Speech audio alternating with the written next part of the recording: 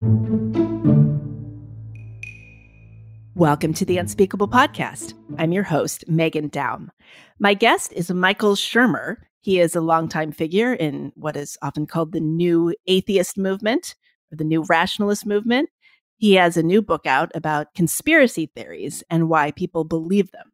But before I tell you more about him, a couple of announcements. The first is that if you are a paying subscriber to my new Substack page, first of all, thank you. And secondly, I'm happy to say that I am finally starting to post new writing on that page. It took me a minute to get that part going, but I have some new things up now, and I'll be posting as often as I can. These are ruminations about my life, diary of an aging Gen Xer, something in that vein. So if you want to be the first to read what is essentially the first personal essay writing I've done in quite a while now, please become a paid subscriber at meghandaum.substack.com. I will also tell you that the Unspeakable Podcast's official Zoom Hangouts have resumed. We had one a few weeks ago, and it was great. These are going to take place monthly on Sunday evenings, beginning at 8 p.m. Eastern Time. This is reserved for founding members. I know that's a generous donor level, but no, this is a special thing. We get together, we discuss recent episodes of the podcast. I am always there. I moderate the discussion. The next one will be Sunday, November 6th at 8 p.m. Eastern. We usually go for at least an hour and a half, often 2 hours. So if you want to be part of that, join at the founding member level if you haven't already, and you can look out for posts from me about that. I send around the Zoom link, all that kind of thing. Okay, my guest, Michael Shermer, is the founding publisher of Skeptic magazine. He's the host of the podcast, The Michael Shermer Show, and he's a presidential fellow at Chapman University, where he teaches Skepticism 101. I thought that's what this show was. For 18 years, he was a monthly columnist for Scientific American, and he now writes a weekly Substack column. Michael's the author of several books, including the brand new Conspiracy: Why the Rational Believe the Irrational. In this conversation, Michael and I cover a lot of ground, including what makes certain conspiracy theories take hold, what cognitive dissonance really means, why even military pilots can't be trusted when it comes to UFO sightings, and how he went from being a born-again Christian to a committed atheist. So here's our conversation. Michael Shermer, welcome to The Unspeakable. Hello. Nice to hear you. Thanks so much for being here. So we've got a lot of ground to cover here. Several of your interests and areas of expertise align with subjects we talk about a lot on this podcast. Mm-hmm. So in the interest of covering as much ground as possible without flailing around too much, I thought I would try to organize this conversation into maybe like 3 parts. So we're going to talk about your new book about conspiracy theories, about your work with Skeptic magazine, which you founded back in 1992. That was the year I graduated from college. So that was a really long time ago. The work on your Substack these days, and just your thoughts more generally about the state of intellectual life in North America and in the West today, because I think that's something, seems like we both think a lot about that these days. The culture wars. Yeah, and I hate even saying that, you know. I'm tired of using the phrase culture wars. I'm tired of saying cancel culture. I'm tired of saying wokeness. But I don't know if there are any decent alternatives. Me too, but you got to use the language that is being used, I guess. I don't know. I mean, I reread your book. Language is always evolving. Yeah, I mean, I reread your book, or I should say I listened to it. I like audiobooks. And I mean, you're in the teeth of the culture war. So call them whatever you want. I guess people are arguing into the ether, and we're part of that. Yeah, I suppose. All right. Well, let's start with conspiracy. So I did a Twitter poll yesterday in preparation for this interview about conspiracy theories, and I threw out 4 very common ones, at least as I saw them. And in so doing, I realized something that should have been obvious, which is that a conspiracy theory is not the same as a cover-up. So like, for instance, if you were to ask me what conspiracy theory I'm most likely to believe in, I would have said the lab leak theory, okay, like the COVID lab leak theory, emphasizing that I think it was an accident. But that's not a conspiracy. So can you just explain maybe what makes something a conspiracy? Yeah, I saw that yesterday and clicked at some point in the late afternoon to see how the voting was going. Okay. in the lab leak I haven't hypothesis checked today. Was well ahead of the rest, which was good because the others are, in my mind, pretty clearly false. The lab leak hypothesis is not technically a conspiracy in the traditional sense, although cover-up probably, if that's what happens. That is to say, the theory or the hypothesis is that the virus was accidentally leaked out of a lab. Yeah. And then the Chinese government, being what they are disinclined to share that kind of information. So call that a cover-up, if you will. It's not quite the same as a conspiracy, which I define, or is defined by people who study this, as, two or more people plotting in secret to gain an unfair, illegal, or immoral advantage over some other person or third party or other organization without them knowing about it. So it's in secret, right? Okay. So you have conspiracy theories, which are the theories about conspiracies that happen. And the question is the theory true or not? Or, some probabilistic, estimate of its truth value. And since we know conspiracies do happen all the time, pretty regularly, by corporations, governments, and individuals, then it's important to try to figure out, well, how do you know? How can you tell?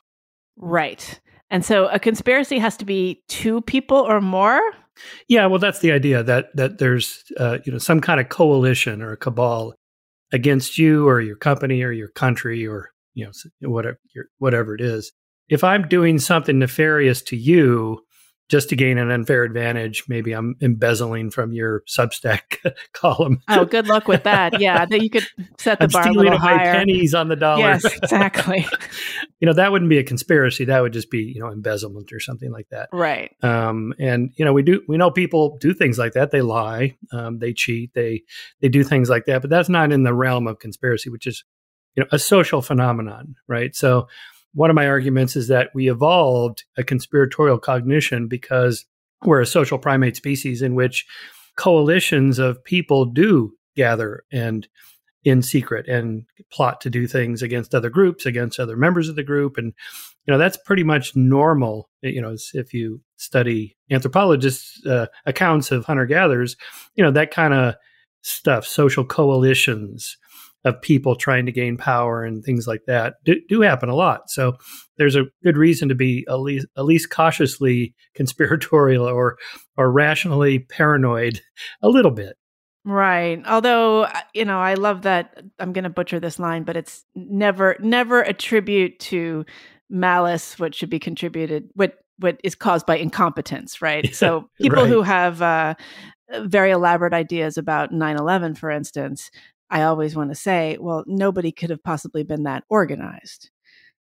Yes, right, exactly. Well, yeah, that's kind of the irony of the 9/11 truthers. They tend to be pretty critical of the Bush administration and thought of him at the time as something of a dunce. And yet he pulled off the greatest conspiracy of all time, right? Right. Plotting to have operatives plant explosive devices in the World Trade Center buildings, the two more secure buildings in the world, and holograms, and holograms, rounded no planes, up and living on islands, and yes. And he somehow got everyone involved to sign an NDA because no one has ever spoken about this or come forward. And human beings are not at all inclined to spill the beans about anything. Right, that's right. Never.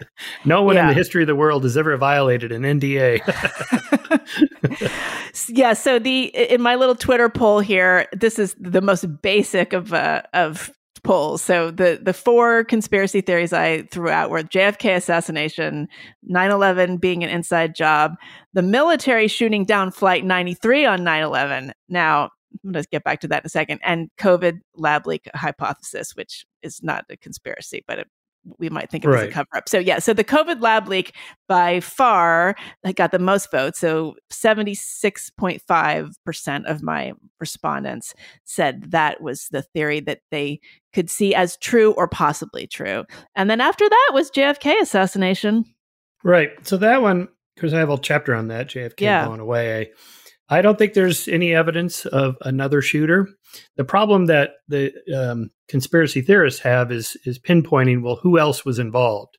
And here you just go down the rabbit hole where there's no agreement amongst any of them, literally thousands of people that think it was a conspiracy theory.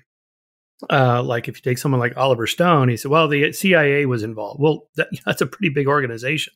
And they have done some nefarious things in the past, but who did it? And well, somehow Alan Dulles was involved. Do you have any evidence for this? Like a paper trail, memos, letters, whistleblowers, anybody? No. Well, okay. What do you do with that, right? Whereas we have a massive amount of convergence of evidence that Lee Harvey Oswald did it. So if you're going to argue he did it and he was a patsy and there was somebody else involved, you got to have something like equivalent evidence. Well, who's the other person or persons? Where you can say, well, there was a kind of a grainy photo, and if you squint and use your imagination, you can see somebody behind the picket fence on the grassy knoll. Well, that's if you took this person to court, if you found somebody and took them to court, they wouldn't even get past day one in the trial. The judge would just throw it out. That's not evidence. And there is none for anybody else. There's absolutely no evidence that anybody else is. So, but it's not completely crazy because, as I show in the rest, the chapter after that, assassinating foreign leaders does happen. And the CIA was involved in that in the 50s and 60s and 70s, assassinating politicians who were not friendly to U.S. interests versus some other dictator that were friendlier to us and we were more likely to back them. We did a lot of that stuff. So it's not completely crazy to think that somebody might have done that. I mean, Lincoln was assassinated by a conspiracy, and we found out about that within hours of who was involved and what their plot was and so on. So, and there's some non-trivial percentage of European monarchs over the last 700 years who have been assassinated or power transfer in the form of a coup. So it's not crazy to think it could be true. It's just probably not true because of the lack of evidence. Yeah, and this is your second book touching on this subject. You published a book in 1997 called Why People Believe Weird Things. And it seems almost quaint now. You couldn't possibly imagine the dimensions of the weird things people believe and disseminate, and the things that get amplified and go viral. Like between 1997 and today, it's a completely different sort of psychological landscape. What do you make of sort of the current state of conspiratorial thinking? Like, have our collective brains actually been sort of rewired to almost default to this kind of suspicion? I would say probably not so much that, because conspiracism has been with us since the beginning of the Republic, and you can go all the way back to the Roman Empire and far back as you want. There have been cabals and conspiracies, and there have been conspiracy theories about what people think is going on. If you look back in just American history, it's that the Catholics are up to no good, or the Jews are doing this, or this group or that group. That was always around. It's just amplified by the internet and speeded up in real time. The analogy I make is, having followed the JFK conspiracy theorists for decades, they used to meet in small little hotel conference rooms and have their little mimeograph newsletters that reach a couple hundred people at most, and write these little self-published books that, very few people read. And now, you can reach millions, tens of millions overnight. And like that Loose Change film about 9/11, that was the first kind of viral documentary. And, it was viewed by tens of millions and maybe hundreds of millions by now. And, Hollywood producers would love those kind of numbers. And, it's free. Anybody could watch it.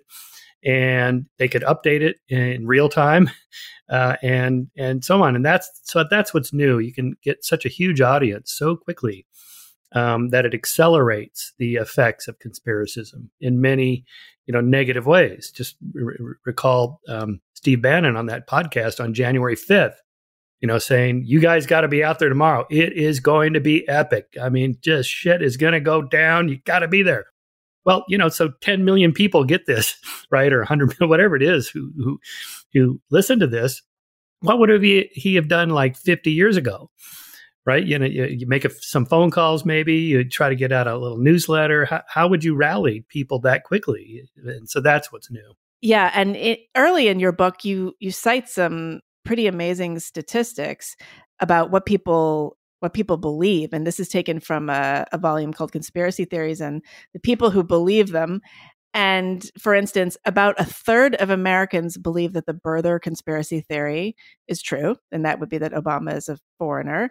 As a third of people believe that 9/11 was an inside job.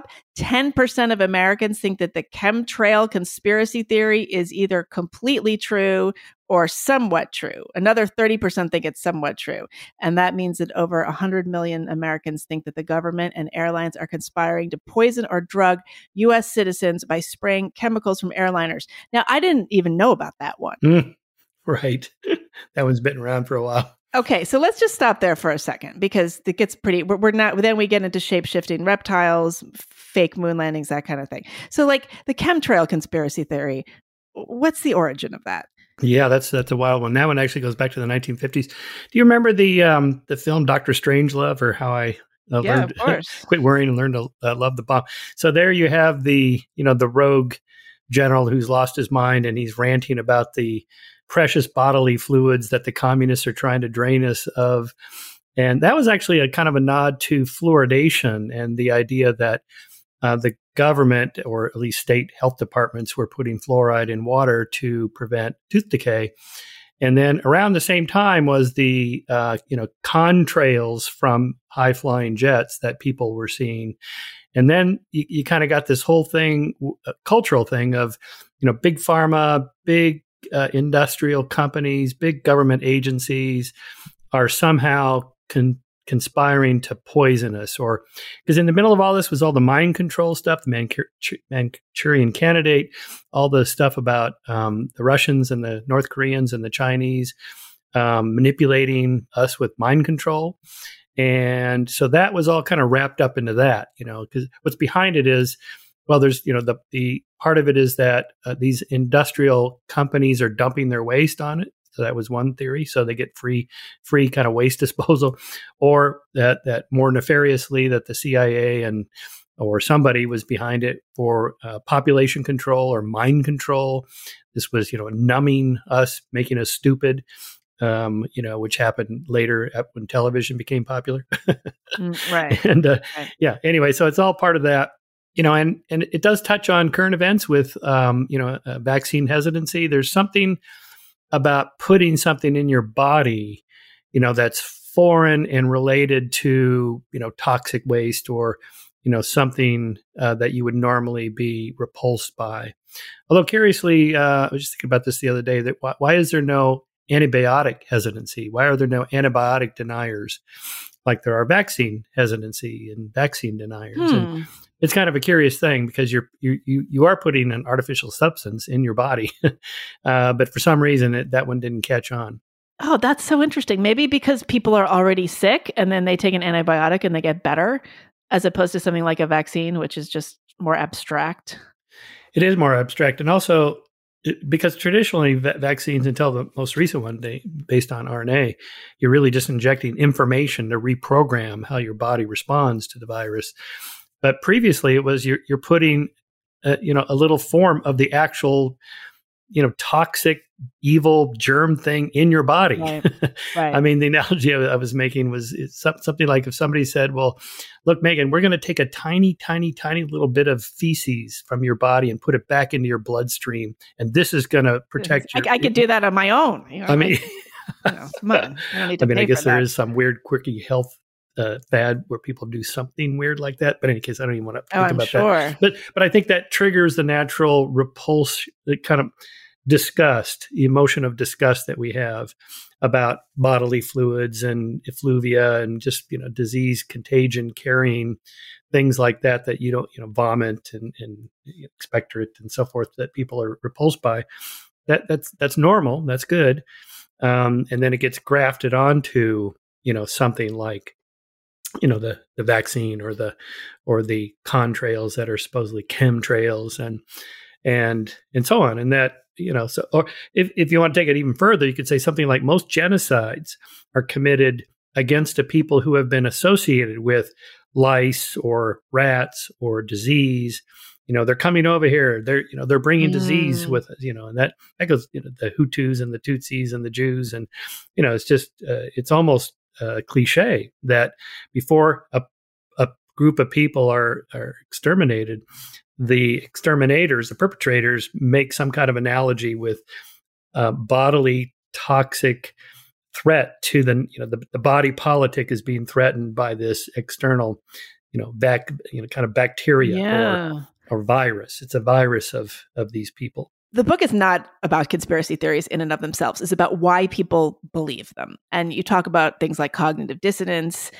First of all, let's talk about cognitive dissonance. What does that mean exactly? Because it's certainly a term I throw around a lot. And I tend to just think of it as being like sort of trying to convince yourself of one thing when you deep down think something else. But maybe that's not right. Yes. Well, okay. So the best book on this is Carol Tavris's book, Mistakes Were Made, But Not by Me, which kind of summarized the research of the last 50 years. Well, more than that, since, 68 years, because it's Leon Festinger who coined the term when he, in 1954, the year I was born, went and visited a UFO cult in Illinois, in which they predicted the end of the world was coming on December 21st, of course, the winter solstice. And the followers were going to go up to the top of the hill, and the mothership was going to come rescue them just before, catastrophe happened and the Midwest was flooded and everybody was going to be wiped out, but they would be rescued by the mothership. So he thought it would be interesting to see what happens when the end doesn't come, which of course it didn't. And, he thought, will they admit that they were wrong? Will they just quietly go away and never mention it again? Well, in fact, most of the members doubled down on the belief. They rationalized it away. Oh, we miscalculated. We forgot to carry the one, or whatever. It's next year, or it was a test of our faith, or whatever the rationalization is. But more than that, they kind of doubled down and went after recruitments. They kind of upped their recruitment process for the rest of the year to get more members, as if to kind of reinforce that they're not wrong. So he called this cognitive dissonance. That is, you're committed to a belief, you're confronted with contradictory evidence that shows you're wrong. So something's got to give. Either you change your mind and say, I was wrong, or you rationalize away the evidence and go, no, that's not what it is at all. It's this other thing.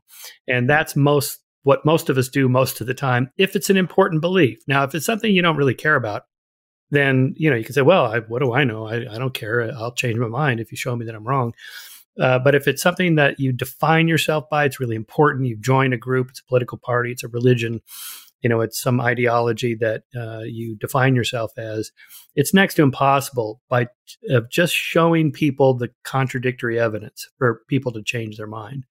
You have to do something else. So, because it's a proxy, so I call this proxy conspiracism. It's a kind of a proxy belief that stands for something else. Like most people don't really understand climate science or the theory of evolution. Even people that accept the theory of evolution, when you ask them to explain it, they usually get it wrong. They have some Lamarckian version of the neck stretching, the giraffe stretching its neck, and then its offspring have longer necks. That's not it. Wait, that's wrong. What? That's wrong? That's wrong, right?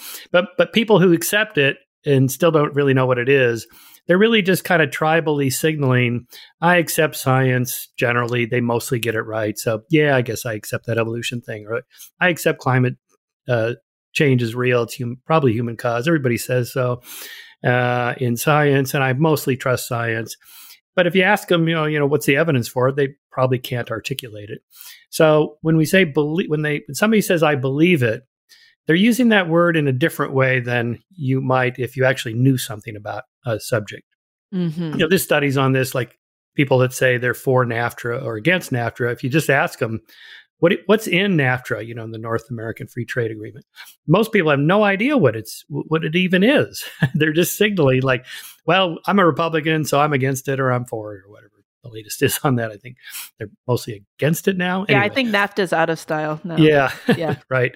But the point is that most of us don't know much about most things that we say we believe in, because how would you know? That is true. Who has time to read climate science papers? I mean, people send them to me. They're technical. I don't really understand them. Computer modeling, I don't even know how that works. Right. But, my climate science friends, in different institutions, they tell me, here's the evidence. There's a lot of it. Okay. Well, it's probably true. And it may be wrong, but probably not. Right. So that's kind of when we say belief, it's a different kind of belief. Okay. because, I think when a lot of us talk about maybe becoming disenchanted with the left, those of us who always considered ourselves on the left or liberals, over the last 5 or 6 years or so, there's been a lot of talk about just becoming disillusioned or disappointed with the kind of reductive nature of a lot of logic on the left. We expect it of the right? So it's not like it doesn't exist on both sides, but for some reason, I think for a lot of liberals, we just always assumed that our side was too smart to we're the party of the get book. stuff. So exactly. So the term cognitive dissonance comes up a lot in the context of like, oh gosh, I used to believe everything that I heard on NPR, but now I'm starting to wonder, and therefore I have cognitive dissonance. But it sounds like it's not really that. Well, it could be. I mean, it's the question. It comes down to, what do you do with the new information? Do you kind of update your priors and say, well, okay, I might have been wrong about that. This is why I believe this, but now I see this new information. That would be kind of a Bayesian way of thinking about things. Most people are not naturally Bayesian that way, and they think more black and white. What does Bayesian mean? So it's just kind of assigning a probability. Bayes' theorem, you assign a probability to a particular claim. Like, what's the likelihood of this claim being true? And you then kind of do a search engine of what you know in your brain about it, and think, well, let's see, here's my priors. That is, this is what I formerly believed. Here's some new information. What should I do with that? So the cognitive dissonance kicks in if it's kind of an update of a prior that's really important to you. Like, I've always accepted that Jesus died on the cross and was resurrected 3 days later. Okay, that's a pretty big one for Christians. If you, I say, if you give Christians a choice between Jesus and Darwin, they're not picking Darwin. So you have to take religion off the table. You can keep all that, but you should accept the theory of evolution because here's the evidence for it. But if you just say, there's a bunch of evidence for it, and by the way, you have to be an atheist to accept evolution, they're not going to accept it. So, because the cognitive dissonance will kick in, they'll say, "No, I can't. Well, I can't. That's not how I rock here. This is my belief." And so our climate science, climate deniers or skeptics, usually when you talk to them, within a minute, they're talking about socialism and free market capitalism. And it's like, how did we get onto that topic? We were talking about CO2 gases and the melting of glaciers, because it's not about melting glaciers for a lot of people. It's about what is going to be done by the government in the name of climate change that will hurt American economy or capitalism or whatever. That's really what concerns them. And is this because people just are unable to accept uncertainty, to say, okay, we do have climate change is a problem, and a lot of people are going to be affected by this adversely, probably sooner than we anticipated. And also, there isn't really much we can do about it. Is that just too hard for people to get their minds around? Yeah, the lack of the comfortableness with uncertainty is a huge factor in conspiracism, as well as just kind of general cognition. It's just easier to think there are true and false answers to everything. It's 100% this or it's 0% that. And the problem is nothing is 100% certain or 0%. Nothing is absolutely true or false. And so it's hard to kind of adjust our thinking that way and say, well, I'm 80% sure that Jesus died for my sins, right? I mean, no Christian's going to say that. You either believe it and you're in or not, for the most part, right? This is why you don't see, like, say, politicians. I'm a Republican or I'm a Democrat. I'm a good conservative. I'm a good liberal. And, people rarely say, like, well, I'm 80% certain that the correct tax rate on the upper tax bracket is 38%. And somebody else says, well, I'm 90% certain it's 72% or whatever. No, it's just not how it works. It's just, I'm a conservative, so I believe in small government and lower taxes. And it's just kind of repeated as a mantra. And most people don't think particularly rational about it. They're not doing calculations on what's the truth about political. So I think of political truths, religious truths as different from scientific or empirical truths in which we can assign some probability. So when you encounter something like COVID, and during the pandemic, what you saw on these nightly news is with Fauci and the CDC giving recommendations, or the governor or the mayor standing up there saying, we got to close the restaurants, we got to open the restaurants, we got mask, no mask. What we're seeing in real time there is just the uncertainty. I mean, just people, no one knew. We're not omniscient. Nobody knows for sure. And it was a changing story, and the virus itself is changing. So And what people want is, well, what's the answer? And, so I'm kind of sympathetic to politicians or somebody like Fauci. You stick a mic in the face and they go, what should we do? And he has to have an answer. He can't say, well, I'm, 55% confident that the virus is going to do this in the next 3 months, but I'm, 80% not sure about 6 months from now or 10, a year from now. People don't want to hear that. They want to hear, should we open our restaurants or not? Yes or no? Yeah. So in just listening to you talk, I'm trying to think, is there a world in which the public could listen to a leader say, okay, well, we're 80% sure it's this, but there's a 20% chance it's that. We're still trying to figure this out. Bear with us. Use your best judgment. Yeah, I would love that, right?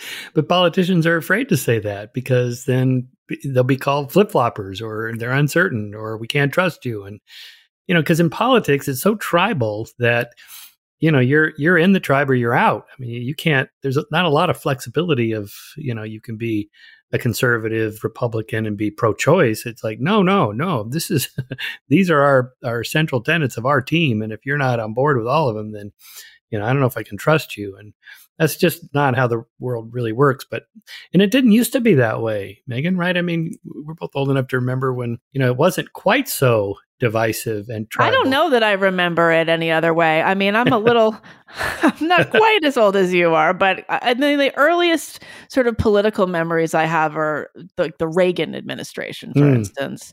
And there was a lot, and actually this segues into what I wanted to talk about next was sort of your relationship to Christian fundamentalism and how much of your journey into atheism was a reaction to that time. Like, so in the 80s, that was the era of the moral majority and Jerry Falwell and evangelical Christians entering into the political sphere and really affecting Republican legislation. I mean, something like abortion, I think, was not really on the docket until the religious conservatives convinced maybe Reagan that he needed that in order to succeed. Yeah, if I recall, wasn't there a meeting with Jerry Falwell and Reagan and basically saying, I can deliver you this many votes, but you got to be pro-life?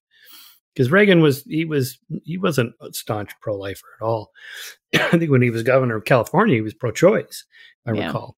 But in any case, before that, abortion wasn't a big political hot potato for either party. And in fact, for the most part, to address your more general question, the religion of a president was mostly private. I mean, what was Eisenhower? What was Truman? What was Kennedy? Well, we know Kennedy was Catholic, and that was a big deal because, being Catholic was, considered almost conspiratorial. Like the Pope is going to tell you what to do, how to run America. And he had to give that speech in which he, I think it was at a group of religious leaders, saying, I'm going to follow the Constitution, not the Pope.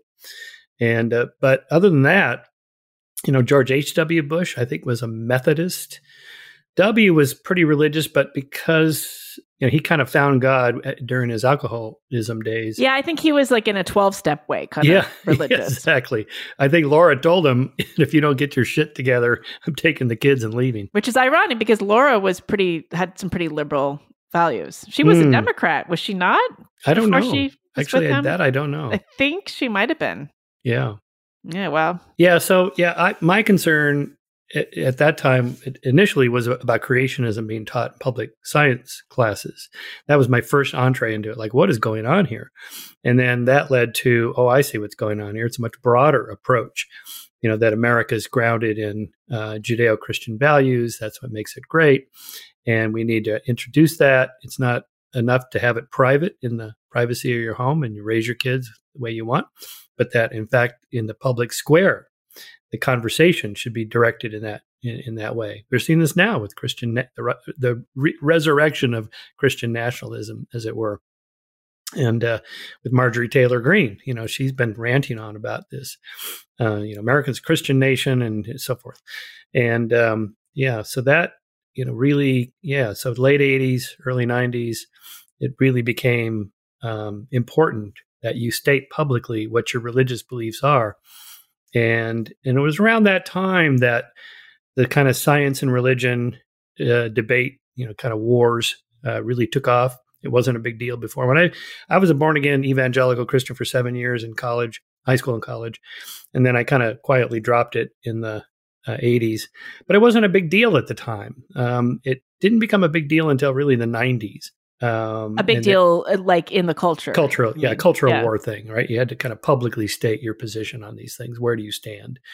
And, lots of books about it. And then, in the 2000s, you had Richard Dawkins' book, The God Delusion, and Christopher Hitchens' God is Not Great, and Sam Harris, The End of Faith, and Dan Dennett, his book was Breaking the Spell. Right. So these were, and there was a few others, and they were all bestsellers. And it was like, oh my God, being an atheist this is a huge thing.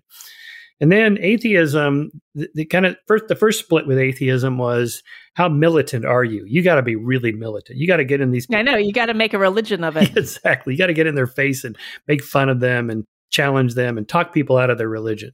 And a lot of us were like, I don't know if that's such a great strategy. Like the Bill Maher Religulous. Yes. I mean, I love that film, but that most people watching that are not going to go, yeah, you know what? I think I'm not going to be Christian anymore. It's just not how it works. Right. And then the next cut was atheism and humanism kind of went political, far left, progressive, woke, far left. And so that also subdivided it even more. I mean, this is like in the political sphere, it's like libertarians getting, fanatical about their beliefs. And it's like, you have like less than 1% of the vote already. And now you want to kick people out because they're not libertarian enough. Mm-hmm. Maybe that's not the right strategy. And atheism, humanism kind of did that. If you don't believe these 12 things of political positions on progressive woke issues, then you're out.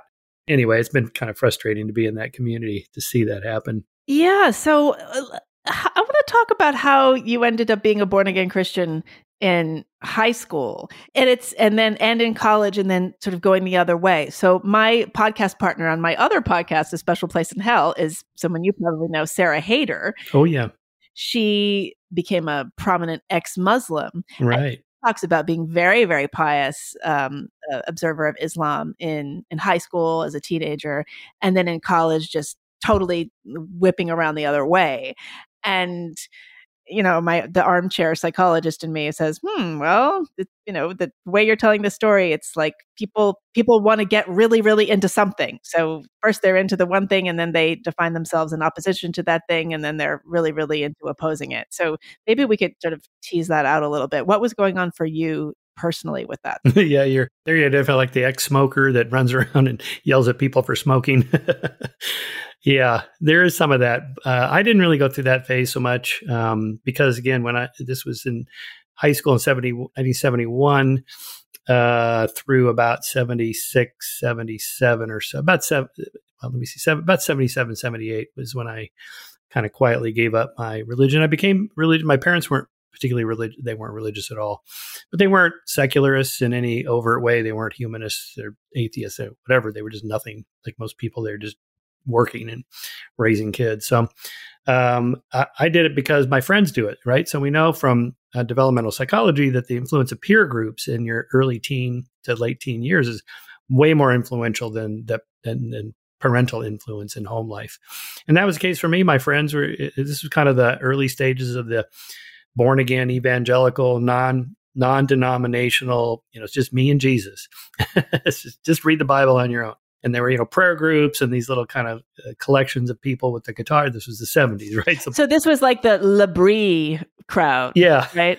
Right. Yeah. Well, I had John Ronson on fairly recently, and we talked about the segment of his Things Fell Apart podcast about how the anti-abortion movement got started. And it really came from this guy at Labrie, which was this Christian kind of commune in Switzerland, like hippie Christians. And so I think maybe a lot of, if you're under a certain age, this whole concept might be completely confusing to you. Yeah, well, right. It was a lot of guitar playing and just kind of call it social capital, if you will, just hanging out with like-minded people. And the idea was that not to join a religion so much as kind of more of a direct line to God through the Bible. Just read it yourself.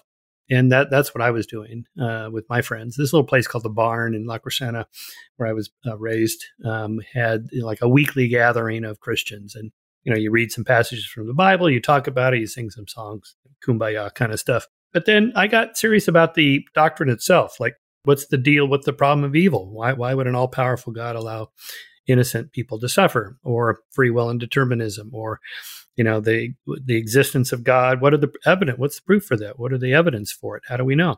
And it turns out there's a huge field of this, theology. This is what theologians do. They argue about these things. And I like that. So I went to Pepperdine, which is a Church of Christ school. It wasn't not particularly religious anymore, like it used to be when I went there. But that's why I went. I'm going to be a major in theology, and I want to be a college professor, because when I was in college, I thought, this is a great job. Wow, these people, they get paid to study and write and teach, and they get summers off.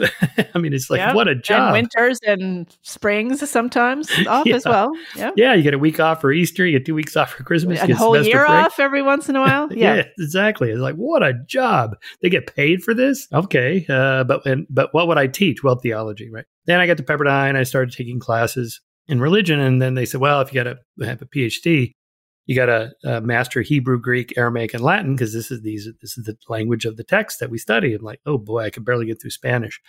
So I thought, I don't know if I'm going to be able to do this. So I switched over to psychology, and that took me down a different path toward empiricism and science and experiments and research and so forth. But that isn't really what took me away from religion so much as just kind of in graduate school taking courses in anthropology, and comparative world religions. And then I went through my Joseph Campbell phase of, comparative world mythology. And it's like, it's so geographically determined and so bound up in the particular culture you happen to have been born and raised in. What are the chances that I happen to get the right one?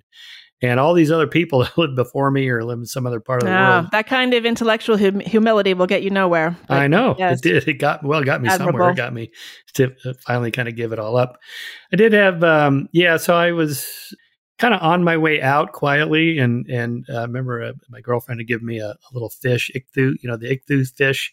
You've seen the Darwin fish with the little feet. Well, that was invented because of the Christian fish that had the little Greek letters inside Jesus Christ, Son of God, Savior. And I used to wear that. And I remember just quietly taking it off and just quit talking about it. I think my family was probably relieved because I was constantly witnessing to them. Christians are supposed to witness. That is, go out and tell people about Jesus, because you're going to save their soul, and eternity is at stake. If you really believe that, then that's what you do, because that's the right thing to do, right? In your mind. I didn't know that's what witnessing referred to. Yeah, door to door. I thought that was like, so that's not proselytizing. Well, yeah. Well, Christians call it witnessing. It isn't technically just going door to door. It's just talking to anybody, anywhere. I mean, I could say something to the person next to me in line at the supermarket, God be with you, or Jesus loves you, or, remember John 3:16. Oh, see, that does not go well. Does that ever go well? No, people don't like that. And so, yeah. And I didn't like doing it that much. It's just that, that's what you're supposed to do. Right. I did. So the problem of evil always bothered me. I never heard any good explanations for this, not things like war, because like, well, humans have free will and we're born sinners. So, people do bad things. But why innocent people? Why childhood leukemia?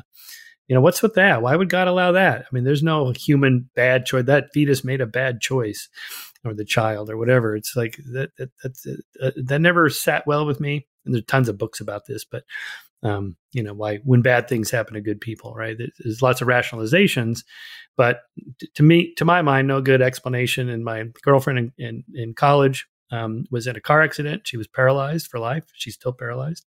I talk to her periodically, and it's like I'm at some moment when she's in the ER upside down, just they're broken back, and I'm basically praying to God, if there's anybody that deserves to be saved or fixed, or, it's this sweet woman who just doesn't deserve this, just this totally random car accident. And of course, nothing happened. And I didn't do it in a way like, it's a test for God to see if he'll respond to it. It's an experiment. No, it was just, I felt so bad for her. And I just thought, well, what have I got to lose? I'm just going to get down on a knee here and pray for her.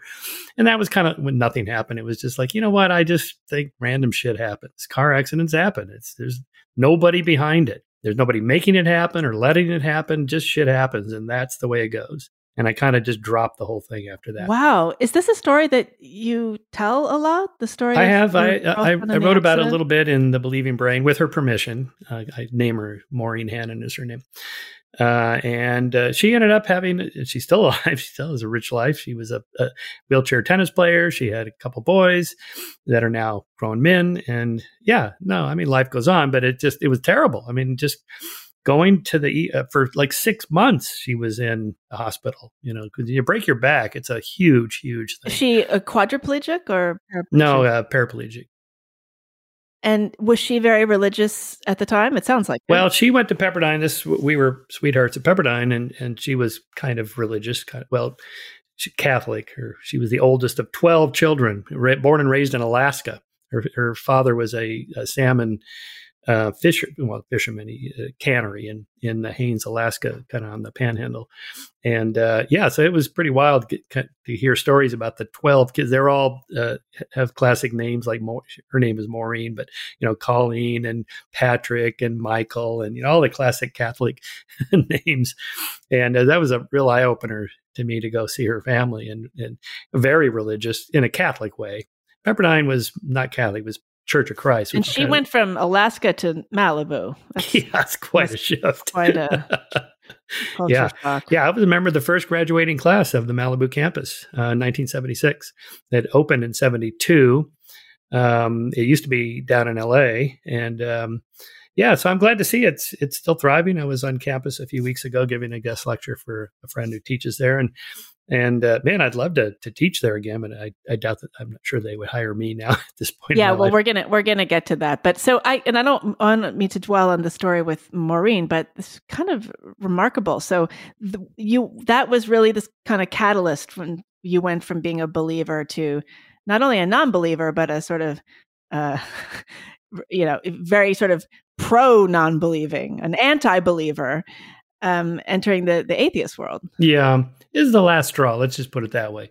And again, I don't want to play it up like I gave God a test and he failed the test because he didn't cure my sweetheart, right? Because Christians will go, well, that's just the way it goes. I mean, God has a different plan for Maureen or whatever they would say. And no, to me, it was just like I was already thinking, maybe there's no God at all. And then I felt so bad, I kind of do this little prayer thing. And then it's like, yeah, you know what? I just think just bad things happen. That's just the way it is. There's nobody in charge, right? Which is kind of scary. No, and that's why people like conspiracy theories, I think. Exactly, right. I mean, it might be scary to think that there's a cabal of 12 people called the Illuminati running the world and doing a pretty crappy job of it. But worse than that is like, there's nobody in charge. Right. Nobody really understands the economy. How come the inflation? Oh, the Fed's got it all figured out. Really? Because they don't seem to have it figured out yet this particular round. It's kind of scary to think, no one really understands political systems, economic systems. It's kind of this complex, chaotic system in which there's these emergent properties that happen that can't be predicted. And, it's like, wow, okay, there's nobody in charge and there's nobody out there to save us. And I think it's natural to not be comfortable with that. And you have to kind of work at it like, okay, this is the way it is. And I don't know, there's definitely a psychology behind the kind of anxiety or discomfort, the dissonance that produces. Now a word from our sponsor, BetterHelp. Have you ever wondered why BetterHelp sponsors so many podcasts, especially the really smart ones like this? Maybe because we like to think about problems, the problems of the world, as well as our own personal problems. But it's easy to just analyze endlessly rather than taking steps to actually solve things. And when you're ready to take that step, a good therapist can really help. Now, if you listen to this show a lot, you've probably heard me talking about my own struggles these last couple of years. Struggles with creativity, with getting older, with losing my mind over do-it-yourself audio engineering. I could probably use some therapy. Some of my listeners have gently suggested as much. But honestly, I can't imagine fitting therapy into my life right now. And that's why BetterHelp is such an innovative and valuable tool. It's private counseling from licensed therapists that you connect with online. You fill out a brief survey and get matched with a therapist that you can meet with over video, on the phone, or even in an online chat. You don't even have to turn your camera on if you don't want to. It's all confidential. You can switch therapists at any time. And needless to say, it's much more affordable than regular therapy. When you want to become a better problem solver, therapy can get you there. Visit betterhelp.com/unspeakable today to get 10% off your first month. That's betterhelp.com/unspeakable. And now back to the conversation. You started Skeptic magazine in 1992. What was the intellectual climate like at that point? Yeah. Okay. I'll give you a little bit of background on this. So I was a college professor at Occidental College in LA, and I just got my PhD and I was teaching, and it's like, well, this is the gig. This is what I always wanted, be a college professor. But I was always interested in the margins of science. Again, creationism, that was right after the Louisiana creationism case that went to the U.S. Supreme Court, which voted 7-2 to overturn the Louisiana law that required the teaching of creation science in evolution classes or biology classes in high school. And so that was, I was always kind of following that.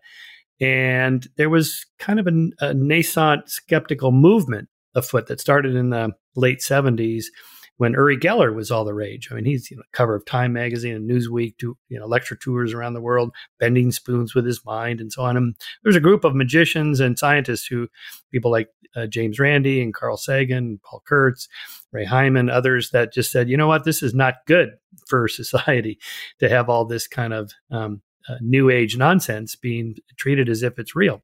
So they started in, I think, 76. And then I was kind of fringely involved in that movement. But then in 92, I thought, well, just for fun in my garage while I'm teaching during the day, I'll do this little side thing of having my own Skeptic magazine. And so Pat Lindsay and I started this in 91. We kind of got together. There was a small local group, Southern California Skeptics, and then they went belly up. And so I just kind of took it over and launched it as a national group. And I thought, well, there's room for multiple magazines, just like there are multiple science magazines. There can be multiple skeptic magazines.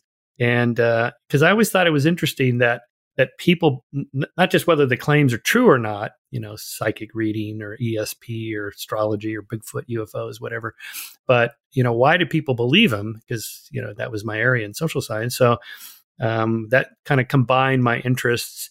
And, we just started this in my garage, and it just got bigger over the years. And it just really, I just took over my life. That's my day job now, mostly. And I teach just one class just for fun to stay in the classroom. But mostly it's just, again, trying to figure out which claims are probably true or probably not true. But then secondarily, why do people believe them? So that's always been my kind of career path. Right. And it's the Skeptic Foundation, right? Skeptic Society. Skeptic Society, sorry. Yeah, so we're a nonprofit 501c3 education organization, and this is a way of, the magazine is and the things like what we're doing now, is communicating to the public. There's a source here for you. Like if you hear about firewalking, I don't know, just pick that. I saw Tony Robbins doing a firewalk. How do they do that? Okay, well, we know how this is done, right? So we have an explanation for this. Whereas, like most physicists, if you went to a physicist or an engineer or whatever, they're not going to know. Because they don't. Why would they know about firewalking? Right? It's just not part of their curriculum. But it is for us. Or how should I think about these UAPs? Formerly UFOs. Well, this is in our wheelhouse. We've been dealing with this for 30 years. Here's how to think about these kind of claims. And so we have a kind of a toolkit of ways, like the ECRI principle from Sagan. Right? Extraordinary claims require extraordinary evidence. And let's apply that to different claims and see how that works. And there's a dozen different things like that we provide to the media, the general public, on any particular claim. So what was the Skeptic Society's relationship to issues like the satanic preschool panic or the recovered memory syndrome? Yes, well, the satanic panic happened in the 80s. We started in 92, so we're just kind of the tail end of that. We did publish a few articles on that. And that early and mid-90s was when some books and scholars got involved in studying how in the world this panic swept across America. It started with the McMartin preschool case here in Southern California. Right. And then before you know it, every city in America has a satanic cult until the FBI said, we better look into this. And they couldn't find anything, right? So it was a classic example of kind of a mass hysteria, which is also in our wheelhouse of things we study. So we published some on that. But then we witnessed in real time the recovered memory movement unfolding. And it was really disturbing to see, these courtroom trials where these people are put away in jail, convicted based on this false idea that you can recover a memory like it's a recording in there and you just play it back, play read. Yeah. And for people who are not familiar with this, any listeners, that a lot of that was a lot of women in particular going to therapists that would unlock these memories that often had to do with the person being molested by her father or sexually assaulted in some way. And then those people would be fathers and family members went to jail for incest, molestation. And there was absolutely no basis in reality. Exactly. And part of the problem is that, childhood molestation does happen. Right. So you can't just dismiss all claims. So then the question is, again, back to the core tenets here, how do you know what's true? What should we believe? Justified true belief as the definition of knowledge. What should I believe? And in this, every claim has a different kind of evidence, and you have to look at them individually. Is it possible that people suppress memories? Memory is it's a difficult thing to study, right? And there's been a lot of research since that incident, the recovered memory movement, led particularly by Elizabeth Loftus at UC Irvine, showing how it's not at all like a recording that you play back and watch on the Cartesian theater of your mind. It's a constantly edited process. So when a therapist says to, let's say, a woman in her mid to late 20s who is experiencing, say, depression or anxiety or sleep disorders or weight gain or loss or whatever it is, do you think you were molested as a child? Because we know these are sometimes symptoms of that. No, I don't think so. No. Well, there's research showing that people repress memories of traumatic events. Oh, really? Yeah. So it might have happened. Now, this doesn't happen overnight, right? We're talking months of therapy where the person then gets in their mind, I wonder if this could be true. Now, tell me if you've had any dreams or fleeting thoughts or any kind of weird ideas that pop into your head. Those are all signs that you might have been molested. Oh, okay. Let me think about this, and then 6 months later, they got a full on false memory. So this is called false memory syndrome. Right. They're not recovering anything. They're reconstructing. Yeah, that's a misnomer. Yeah. Elizabeth Loftus' famous experiment, Lost in a Mall. Here she has adult subjects who she had interviewed their family and presented to the subject a number of events that happened in their childhood, one of which she just made up, being lost in a mall. And just asking the subject, do you remember when you were a child, your parents told me about the time you were lost in a mall? Oh my God, they just would go on in great detail. Oh yeah, I heard my name. The guy that found me was wearing a flannel shirt. And then this happened and that happened. They just make it up on the spot. It's astonishing, right? So this really affected the criminal justice system. How do police conduct interrogations? Just asking somebody a question. Famously, she said, she would show subjects a video clip of like a car accident or somebody walking in a park and grabs a woman's purse. It's all staged.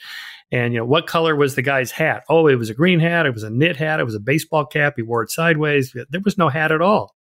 Right. And just asking the question. Right.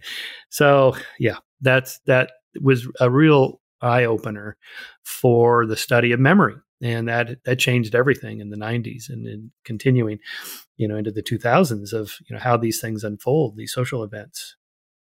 Yeah. I mean, you can really see how false confessions happen very easily. Right. Exactly. Why would anybody confess to something they didn't do? Well, so again, back to what do people really believe? Maybe somebody isn't quite sure.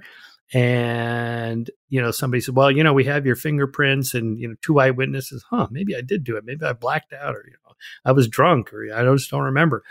People convince themselves just by repeating things like that. So, eyewitness testimony is not reliable. So when people, I saw this UFO, it was, 70 feet long and it was going at 350 miles an hour, it was 2.5 miles away. How do you know any of this?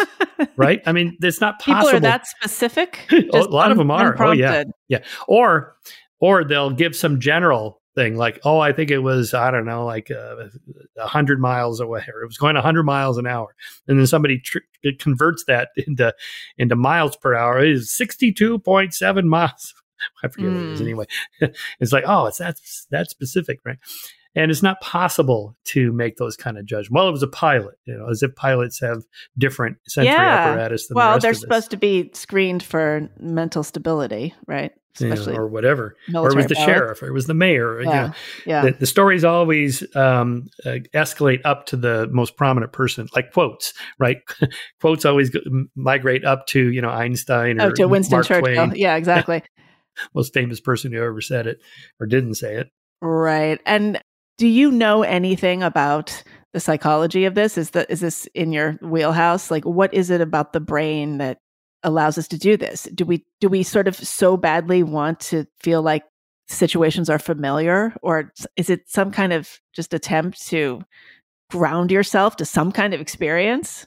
Yeah, in part, I think, we do know quite a bit about that. Like, for example, you can show subjects a magic trick. A magician just does something, and they will retell the story. Well, tell me what you saw, and they'll say it in a way that it didn't happen that way, but they repeat it in a way that the magician could not have done a trick. Like, and Randy used to make this point where people would say, Uri Geller bent my key and he never touched it. But if every time it's been videotaped, he does touch it, right? So they're misremembering, or, they're recounting it in a way that can't be easily explained, like, oh, it was just a trick and I got fooled. And there's this kind of effort to make it impossible for a skeptic to say, well, here's what actually probably happened. He palmed the key and when you weren't looking, or he adjusted his seat and he bent it when he was adjusting his seat. One of the ways that Uri Geller would do this. And I remember being on one of these lecture cruises. We were going to the Bermuda Triangle for a Scientific American cruise, and it was a couple hundred people. And most people were pretty skeptical. So I remember having dinner at one of the group tables, and guys going, "Oh yeah, I'm a skeptic too, but I saw this guy bend a spoon. Now I know about the Uri Geller thing and the way they normally bend it, but this was bent in a way that could not have. The bowl of the spoon was twisted left, right, not down, up and down." So as he's telling me the story, I quietly take the spoon from the table and put it on my lap, and I did what you would do to make it come out this way, which is a simple, very simple move. And then I brought it up to the table. And when he finished his story, I said, "Did it look anything like this?" And he's like, "Oh, crap." he goes, "Really? It's just a trick?" I go, "Yeah." "Oh, how'd you do it?" I go, even on the Skeptic cruise. Yeah. How come nobody talks about the Bermuda Triangle anymore? That was huge in the 70s. That and quicksand were the two big things people were afraid of in the 70s. Yes, exactly. Quicksand, yes. Where does that happen? Well, the Bermuda Triangle was pretty popular because of Charles Berlitz, the language book producer, the publisher. He got into publishing books about fringe ideas. He did one on Roswell and the Bermuda Triangle and Bigfoot and on, because those sold better than language books. And so a lot of that took off. Then documentaries were being popular. Shows like In Search of, starring Leonard Nimoy, was huge. And what happened to it was, basically, skeptics debunked them. Why did it not continue? I don't know. I think these things kind of go in and out of popularity depending on what's going on in pop culture. I mean, exorcism was big for a while after The Exorcist, then it kind of disappeared. Then it comes back periodically when some super fringe evangelical or one of these other kind of charismatic churches gets on some TV show and exorcises a demon and it comes back. Or like the UFOs were quiet for a few years and then they came roaring back with the UAP story. So these things, the evidence doesn't change. There is no evidence. It's just really. You don't think there's some pretty convincing people who insist that they've seen UFOs. Oh, I know. I've met them. Well, okay, so let's think about this for a second. What did they see? Okay, I'm not saying they're hallucinating and that they didn't see anything, but it's like these. Remember the dress? the dress? Is it gold and yellow? Is oh, it gold yes, and white the or red blue or and black? the blue or the yellow. And Yeah. it only ever looked, I can't remember which, but I never saw it any way but one way. Right. So this is an example of, the way a photograph is presented where the information is slightly degraded and you can't quite make out what's going on, then the mind kind of fills in the gap. This applies to a lot of things. I mean, optical illusions, for sure, are tricking us just in the same way that magicians can trick us because they know how our sensory apparatus works, they know how our cognition works, and then they can manipulate that. So when somebody sees something, like a pilot saw something, okay, and I'm sure they saw something. I'm not saying it's completely made up, but is it a flock of geese? Is it a weather balloon? Is it swamp gas or some atmospheric phenomenon? And the tendency for most observers is not to go with the mundane, boring explanation, which is most likely what it is. This is called base rate neglect, right? So the little quip is if you hear hoof prints outside your door, think horse, not zebra. I thought you were going to say reindeer, but okay. Yes, I'll get that too. Yeah, think horse, not reindeer. Okay. Maybe if you lived in Lapland or wherever it is those reindeer hang out, you'd think reindeer. But anywhere else, you should think horse, right? So, we have number I like to quote is from pro-ufologists, the serious ones that write books about this. And they themselves say 95% of all sightings are fully explicable by natural means. It's the other 5% we can't explain. And then you weave a whole new worldview. We're being visited by aliens, or these are Russian drones or Chinese drones spying on us, or whatever they think the UAPs are. But what are the chances that 95% are natural and the other 5% of the unknown are this other weird thing, or we just can't explain everything? So it's another one of these skeptical principles. You can't explain everything. No theory explains every single anomaly. Every scientific theory ever has some anomalies in nature that it can't explain, right? This is how we ended up with general relativity. Newtonian physics didn't explain some of these weird things. Okay. So what do you do with that? Nothing. You don't have to do anything. Just be comfortable with the unknown. I think the thing with the UFOs is that it seems presumptuous to think that we're totally alone and that they've never visited us. Okay, here, this is a very good point. But I separate questions. Are they out there? Have they come here? And it would be pretty presumptuous and egocentric to think, of the hundreds of billions, maybe trillions of galaxies, and every one of them has hundreds of billions of stars, and pretty much all those stars have planets. What are the chances we're the only ones? Sagan was making this point back in the 70s. It would be an awful waste of space out there if we're the only ones. It's possible, but seems unlikely if you make the argument it's purely natural and that natural laws lead inevitably to some kind of complex of systems where molecules combine into protein chains and you end up with these crude cells. And it doesn't matter how unlikely it is that you'd get from bacteria to big brains. If you have enough, if the background rate is, the possibilities is so high, law of large numbers, 1,000,000 to 1 odds happen, several times, 300 times a day in America, right? I mean, there's 300 million American adults and, you just have enough stuff going on, really, really unusual things will happen. So that's the argument for SETI and why it's worth searching. But that's a different claim, a different community of people, a different kind of worldview than those who think we've already been visited. They tend not to be scientists. They tend not to have much background in, physics and biology and how all that stuff works. They're not listening for signals. They're convinced we've already been visited. It's already happened. Mm-hmm. And then, okay, what's the evidence for that? And then you get the grainy videos, the blurry photographs. If you squint and use your imagination, you can kind of see this thing right there. And it's like, I'm sorry, that's just, in biology, if you want to name a new species, you have to have a type specimen. Here it is. You bring it to the conference. Here's my photographs of it. It's at the museum. It was dissected, published in a peer-reviewed journal. There's no question about it. Like the mountain gorilla was discovered in 1903. Here it is. It's in the zoo. You can go look at it yourself. There's nothing like that with UFOs. Nothing else we have are stories. And again, grainy videos, blurry photographs. And, if you look at all of the UAP videos online, they're everywhere.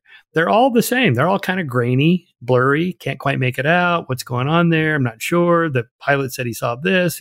What about the Tic Tac or that whole thing? The pilots right. Up there. The Tic Tac. Yeah. Well, you see these pictures of the Tic Tac. They're all computer generated of what the pilot says he saw, there's no images, there's no actual video recordings of that little tic tac. It's really blurry. It's really hard to see what it is exactly. And there's all these, well, it's like there's one video where you see the little object. It's kind of blurry in the middle of the screen, and the pilot has targeted his camera on it. You see the little crosshairs on it. And all of a sudden the thing like zooms left. Right. Really fast. And they go, oh my God, this thing was, it must be able to travel thousands of miles an hour. It can turn left on a dime. This would kill a pilot because the inertial force. Or it's the latest Tesla, maybe. It's right. Self-driving Tesla. Yeah. Elon has figured it out. Incredible handling. Right. But if you look at the video up on the upper left, there's a little tag called zoom. And the moment that this object zooms to the left, the pilot went from 1 to 2. He doubled the zoom in on the object he was filming. That's it. That's all it is. It was a zoom. Oh. The object didn't do anything. The pilot just zoomed in on it. So it looked like it moved left, but in fact, it was just moving closer because you could see the object itself double in size. What? But they were so exuberant. There was just something about listening to their voices. It's something thrilling just to hear somebody being so excited in real time. Oh, absolutely. Yeah. Oh man, did you see that? Yeah. Yeah. Of course that gets your attention. And again, I'm not saying they didn't see anything, but what is it that they saw? Now, so the non-extraterrestrial hypothesis is that it's Chinese or Russian assets. These are drones. We're being spied on. They're hovering over our military bases and our nuclear Yeah, I don't like that one. weapons. I would rather it be actual aliens. Well, I guess that would be more interesting. Well, one of the arguments I've been making the last 8 months is because if the Russians really had technology like that, wouldn't we see it in Ukraine now?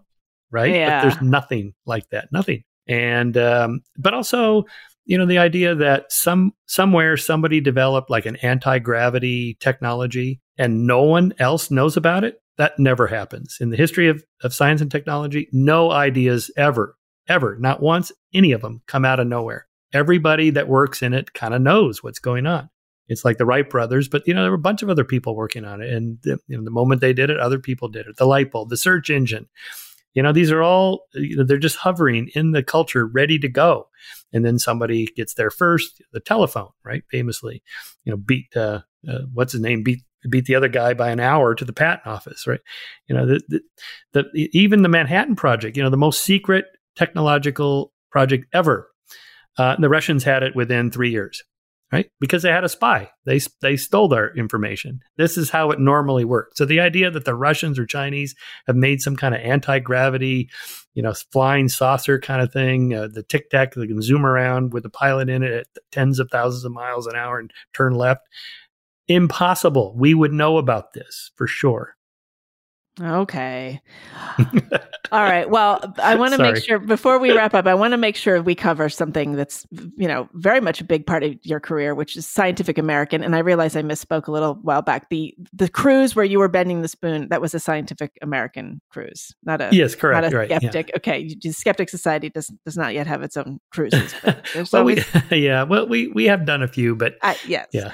Something to aspire to. So you wrote for Scientific American for many, many years. 18 years. 18 just shy years. of 18 years, yeah. And you recently left, and there's a little bit of a story there. Do you want to tell us what happened and just sort of what you make of the state of scientific journalism today? Yeah, I think what happened to me is just kind of emblematic of the larger issue. I mean, they never fired me, and they just said, well, next month is your last column, without much of an explanation other than, well, it's time for a change. Well, that's firing. That's very...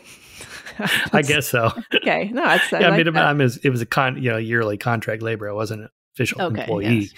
Yes. But the sense I had was that the shift is coming. I could see it, kind of that the younger editors were more liberal, left, progressive, woke, whatever words you want to use. I don't like those words either. But I could see it coming just in the way columns were being edited, objections to things that I would say normally that just seemed objectionable to them.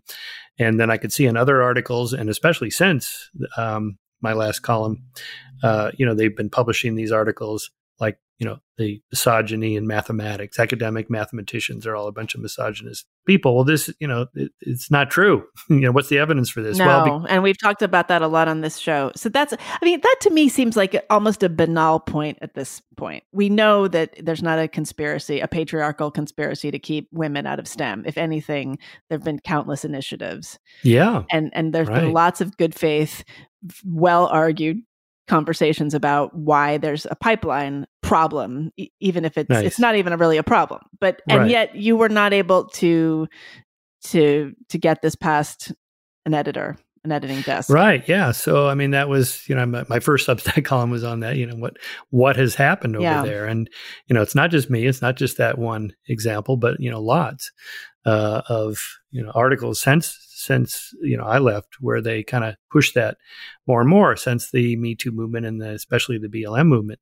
The best explanation I have is that they want to make a difference. They feel like something's wrong in our culture. What can we do? We're just Scientific American. We publish scientific articles. What can we do? Well, we can nudge the articles in the direction of promoting these, this kind of narrative that, there's a serious problem in America with race and gender and so forth. And, we got to do something about it. And we're doing our little share. I think, if giving people good intentions, that's probably their intention. I think they actually believe that. America's, gone to hell in a handbasket. We're just hopelessly misogynistic and racist, and we need to change. And we're all going to do our share. You see this in all these training programs that everybody has to do now in corporations and the DEI trainings. Yeah. Yeah. I have to do it every year. These are the lamest things I've ever seen. It's just so dumb. You have to do it even as a contract writer. Yes. Oh, yeah. Yeah. Because I'm an adjunct presidential fellow at Chapman, so I have to do it. There. Yes. Yeah. Everybody has to do it. Everybody. Right. All the administrators, staff, everybody. And, of course, the problem is, I'm sure you've talked about this on your show, is that, most of the people, 99% of the people taking it don't need that. They're already pretty liberal, tolerant, open, right? And the people who, the 0.01% racist assholes that are still out there, they're just laughing at these ridiculous training programs. It doesn't change their mind, right? Oh, I see. I shouldn't be racist anymore. Okay. I didn't realize that. Yeah. Right. Yeah. And, we cover this a lot on the show, and I don't want to spend too much time on this, but I am curious, where do you think this is coming from beyond just we want to contribute, we want to be on the right side of history? Like, is it that the people who are going into jobs like being on the editorial staff of Scientific American are just sort of predisposed to this kind of thinking? They went into these jobs because they already come from a pretty insulated world. If you're a working class person, you're probably not going to go to a liberal arts college and be an English major and then go work for a magazine. So the people who do that, they just tend to be a certain personality type, really. Could be a self-selection process. Is that what you're getting at? I think probably there's something to that. Yeah. But again, it's like the larger kind of cognition here of confirmation bias, motivated reasoning. I believe X.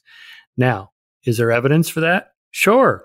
There's the occasional, police videos like the one from news yesterday, I guess, that a rookie cop shot that kid eating a burger at a McDonald's, just because he thought the car looked like the car that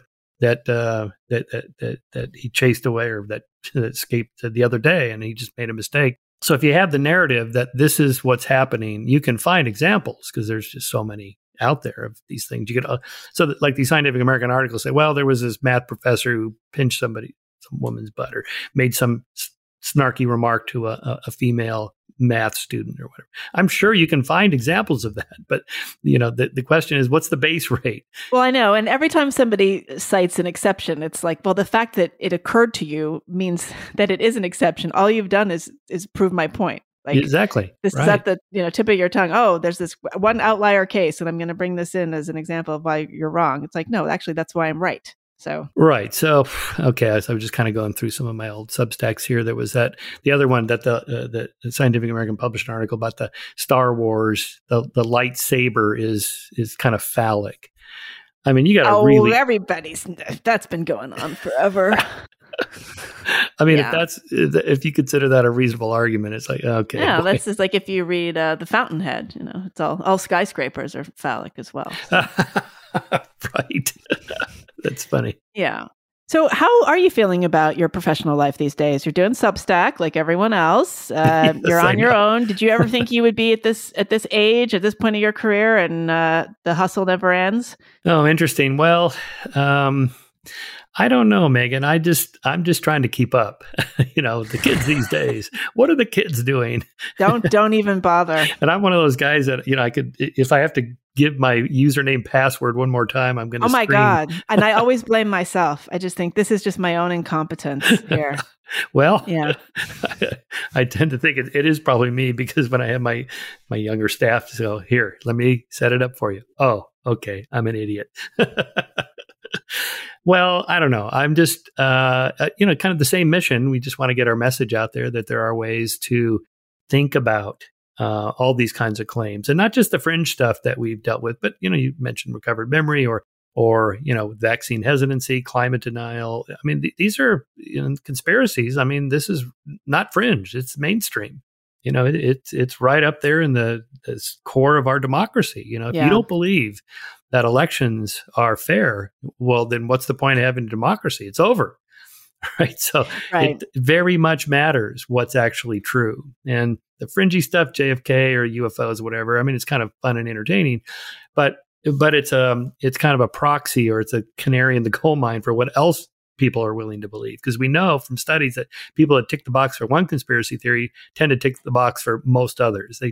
They're kind of a conspiratorial mindset, even to the point of contradicting themselves. Like people that tick the box for that Princess Di was murdered also tend to think she faked her death and is still alive somewhere. Well, she can't be both dead and alive, right? Right. But there's kind of a larger global distrust of social institutions that we used to trust, Congress and doctors and the CDC and professors. And, these are people we used to trust, and now we don't. Well, and we used to trust national publications to have editors that would allow certain information to be dispensed. Fact checking. Yeah. Editing. What? Yeah. Wow. So what do you think of the heterodoxy? Do you think that this new intellectual space of, quote unquote IDW people, or people like us, I guess, people on independent media, do you think that we're helping matters? Or sometimes I worry that we're just adding to the noise and making everything even more confusing. I don't know, Meghan, but what else are you going to do? I mean, just, let the other side take over? No, we have to have, just open conversations about everything. No censoriousness. Quit silencing people. I mean, this is what totalitarian regimes do. They silence people. We can't do that. And the left is just as bad as the right now on many fronts. And it used to be the right, wanting to censor rock lyrics and Madonna's videos. Right, but the problem is we never took them seriously. That's the thing. Yes. And that was always kind of a joke. And the left, at least among, the left won the culture wars a long time ago. Right. So this is the difference. So, I mean, what is your answer when people say, well, how can you get so upset over the left when look at what the right is doing? Trump is on the march on his way back, and there are people, counting votes that believe that January 6th, believe that the election was stolen, et cetera, et cetera. Like, how do you answer that question?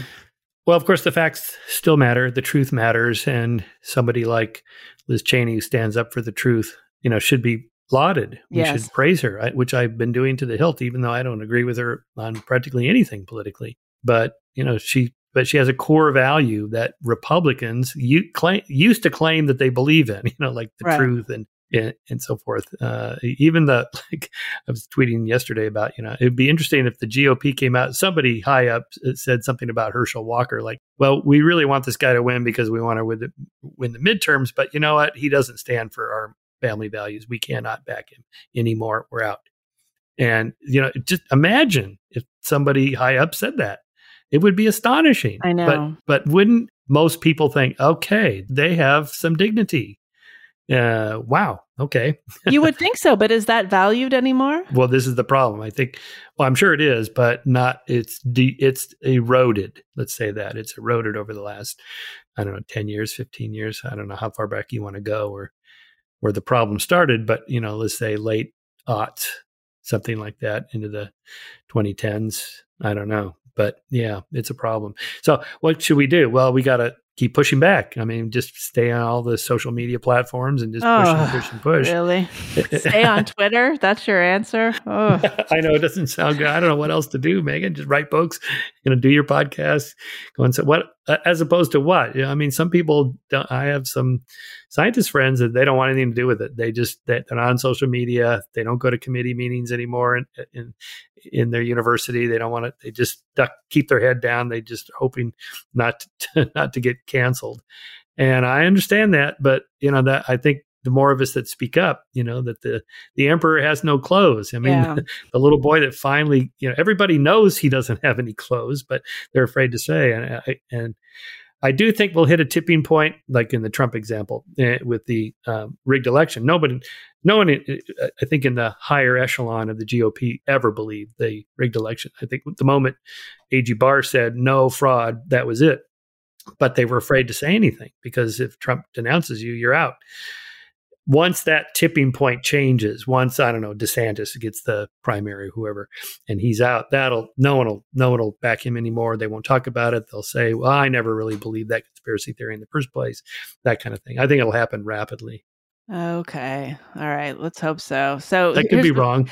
This is my last question. What do you talk to your students about? Are these undergraduates that you teach? Yes, my students at Chapman are they're first year students. It's called a first year foundations courses that I teach. One of those, Skepticism 101. They're right out of high school, so I get them fresh. They're pretty quiet, a little intimidated by being in college and so forth. And I'm just trying to teach them how to think about anything, right? So like yesterday we had I give student TED Talks. They have to give a TED Talk.